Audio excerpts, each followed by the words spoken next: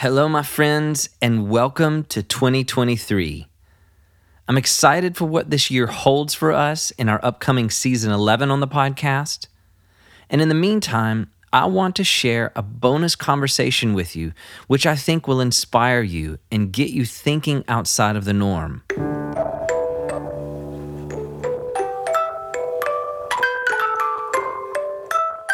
Half-Handed Cloud is the musical project of Finland-based artist and songwriter John Ringhofer. John started Half-Handed Cloud in 1999 and has since released 7 full-length albums and multiple EPs, including his latest work, Floodorama, which we discuss in today's episode. Over the years, John has collaborated with artists as Sufjan Stevens, Daniel Smith of the Danielson Family, and songwriter John Van Dusen. At the center of Half-Handed Cloud's auditory journey of tape manipulation and home-recorded sound effects lies a deep spiritual conviction working to make sense of a world at odds with itself. Be sure to see the show notes of this episode for links to John's work and to join our upcoming book club, where the Makers and Mystics Creative Collective will read through Viktor Frankl's Yes to Life in Spite of Everything, starting Wednesday, January 11th. Happy New Year, my friends, and thanks for listening to the Makers and Mystics podcast. Can't believe in lots of racket and listen settlements. John, thank you so much for joining me on the Makers and Mystics podcast today. Sure, yeah. Good to be here. First off, congratulations on the new record. Thanks. Yeah, and I'd love to talk to you about this. The title of it is Floodorama, if I'm saying that correctly. You said it. And you've got 18 tracks on this. And man, tell me about the inspiration behind this. What is Floodorama all about? Yeah, it's about working through things like what does it mean to be a devoted believer in this day and age, and sort of questioning all the things that I grew up with and trying to work through that a little bit. So there's a little bit of flutter going on there. But also, I just thought it was a good name. I don't know exactly why, but the sound, like the sounds are there's so much tape manipulation. As I recorded on the tape, I would record on like crinkled reels of tape, or as the reel to reel was going into the computer to mix, I would slow the tape down and stretch out the sounds, and it makes its own new sound, something you can't really do on a computer, and so that plays into the title and the theme of the album, just like this interrupting the sounds and manipulating things and just like sort of hand feeding all these things into the computer to mix.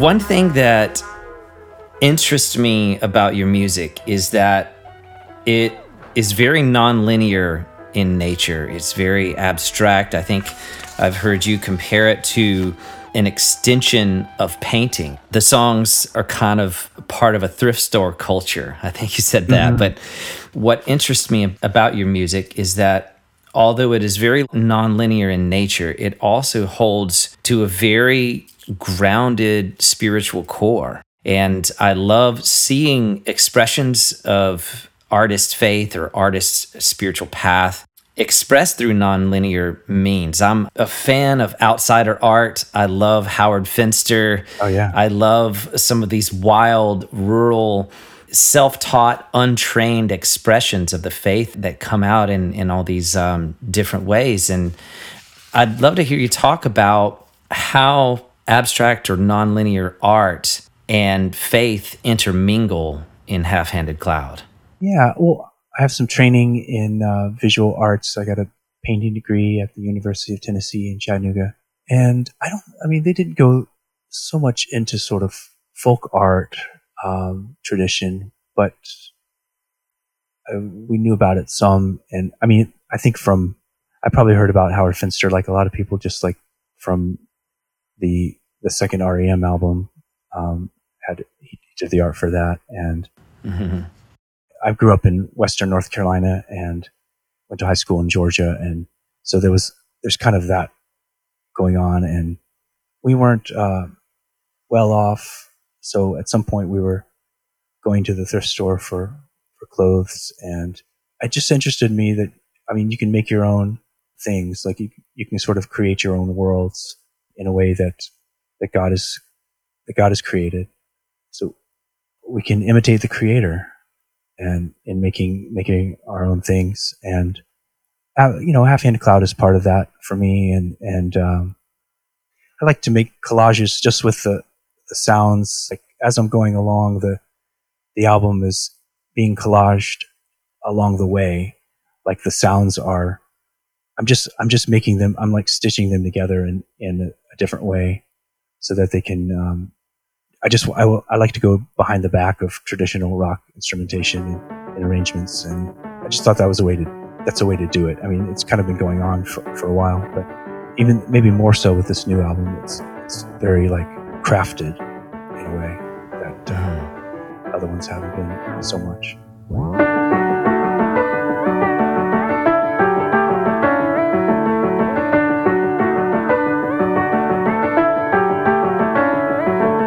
Go, go, go, but are you gone? And what are those moving on? The cloud that made you bright is now hiding you from our sight. Well, I know that you're based in Helsinki, in Finland. I'm curious if that environment plays a role in how you hear sounds, and if that environment informs and influences the music that you're making currently, as opposed to, you said you grew up in Western North Carolina or other places in the States. How does the environment in which you live impact the art that you make? It must inform it. I mean, also family life. Like I'm interrupting these sounds, but like I'm also being interrupted by the children, you know. But yeah, Finland, like, you know, it spends a good 7 months buried under snow, or maybe 6, but at least in Helsinki. So there's that element where I enjoy like burying sounds, kind of playing with the clarity of how a sound can be heard, like whether it's muffled or clear in the mix. And so Helsinki is like, at least the part we live in, like we live near the forest, and yeah, I feel like the woods are kind of in there a little bit, especially. Well, actually, an early version of the album was made of walking devotions. I would time how long I walked to an intersection or to a place where the elevation changed, and I would base a new song based on these little transitions in the walk, and try to base them on Stations of the Cross, kind of loosely. And so my little like morning forest walk had something to do with how these songs came into being. Mm-hmm. Does that make sense? Like I was mapping it with my pacing. Yeah. Trying to capture this place. I love that.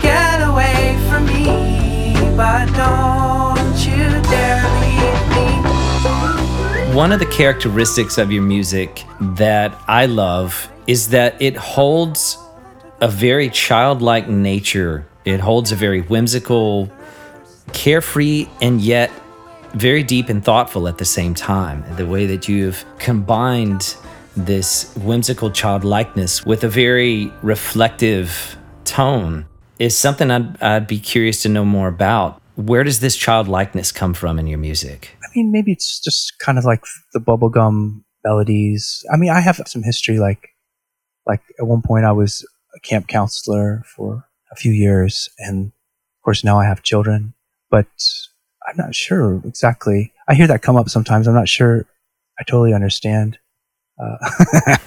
or agree with it, but it could. I mean, it comes up enough that there must be something to it. Mm-hmm. But I always try to push back to, I don't know. Maybe it's an okay thing to have. Mm-hmm. I'm playing with things and just kind of taking things apart as I'm arranging them, and sometimes just leaving like the structure, like an empty space for other things to exist in, and that could have something to do with that, how that's being perceived. I'm not sure.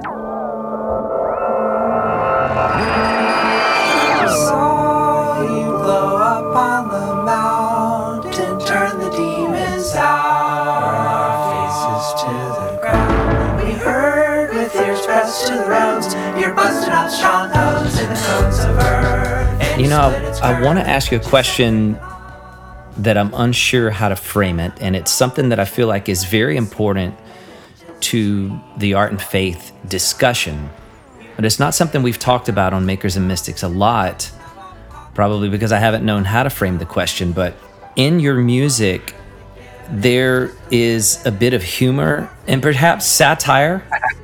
Those things can often make the devout feel a bit uncomfortable, or those are elements. We don't always in faith communities know how to handle satire or humor. Yes. Or playful handling of otherwise taboo subjects. Or Right. I tend to think that perhaps irreverence, even from time to time, can serve a holy end, if you can go with me there, but or can serve a spiritual purpose rather. Yeah. I'd love to know how that plays out in the creation of your music and your art. For instance, your song "Bustin' Strongholds."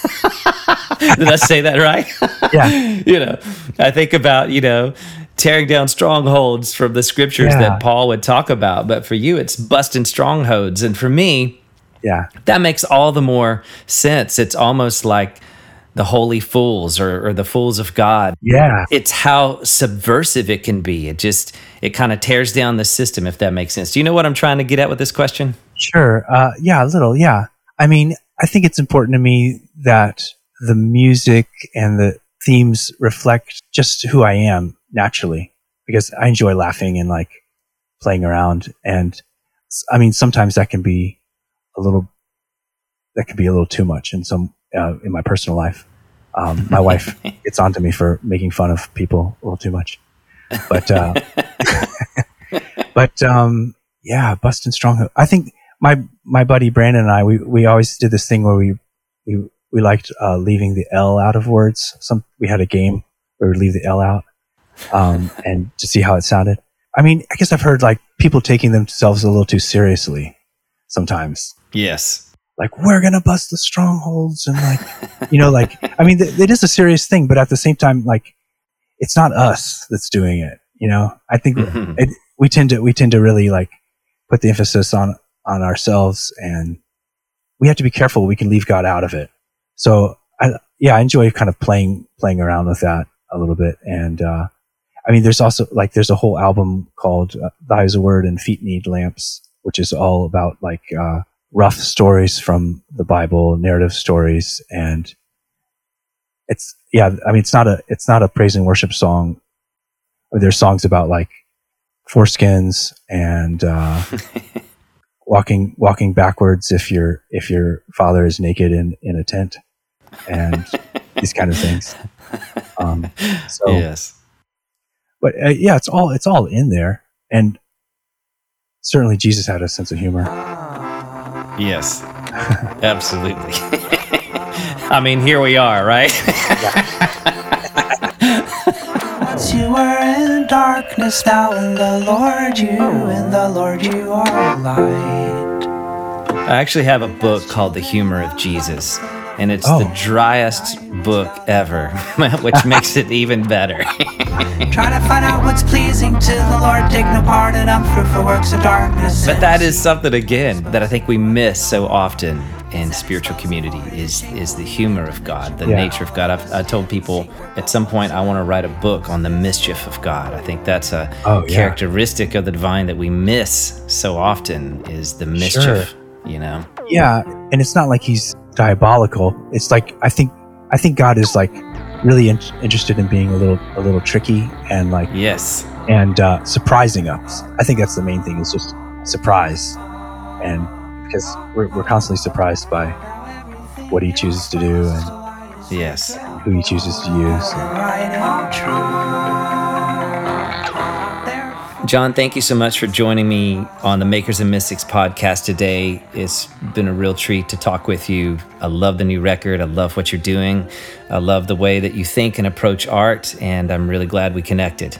Thank you. I love this podcast, and I've been listening and can't wait to hear more. And thank you so much for listening to the Makers and Mystics podcast. Be sure to see the show notes of this episode for links to the Makers and Mystics Creative Collective and to Half-Handed Cloud. We'll see you again very soon, my friends. And until then, keep creating. The world needs your art. Becomes visible.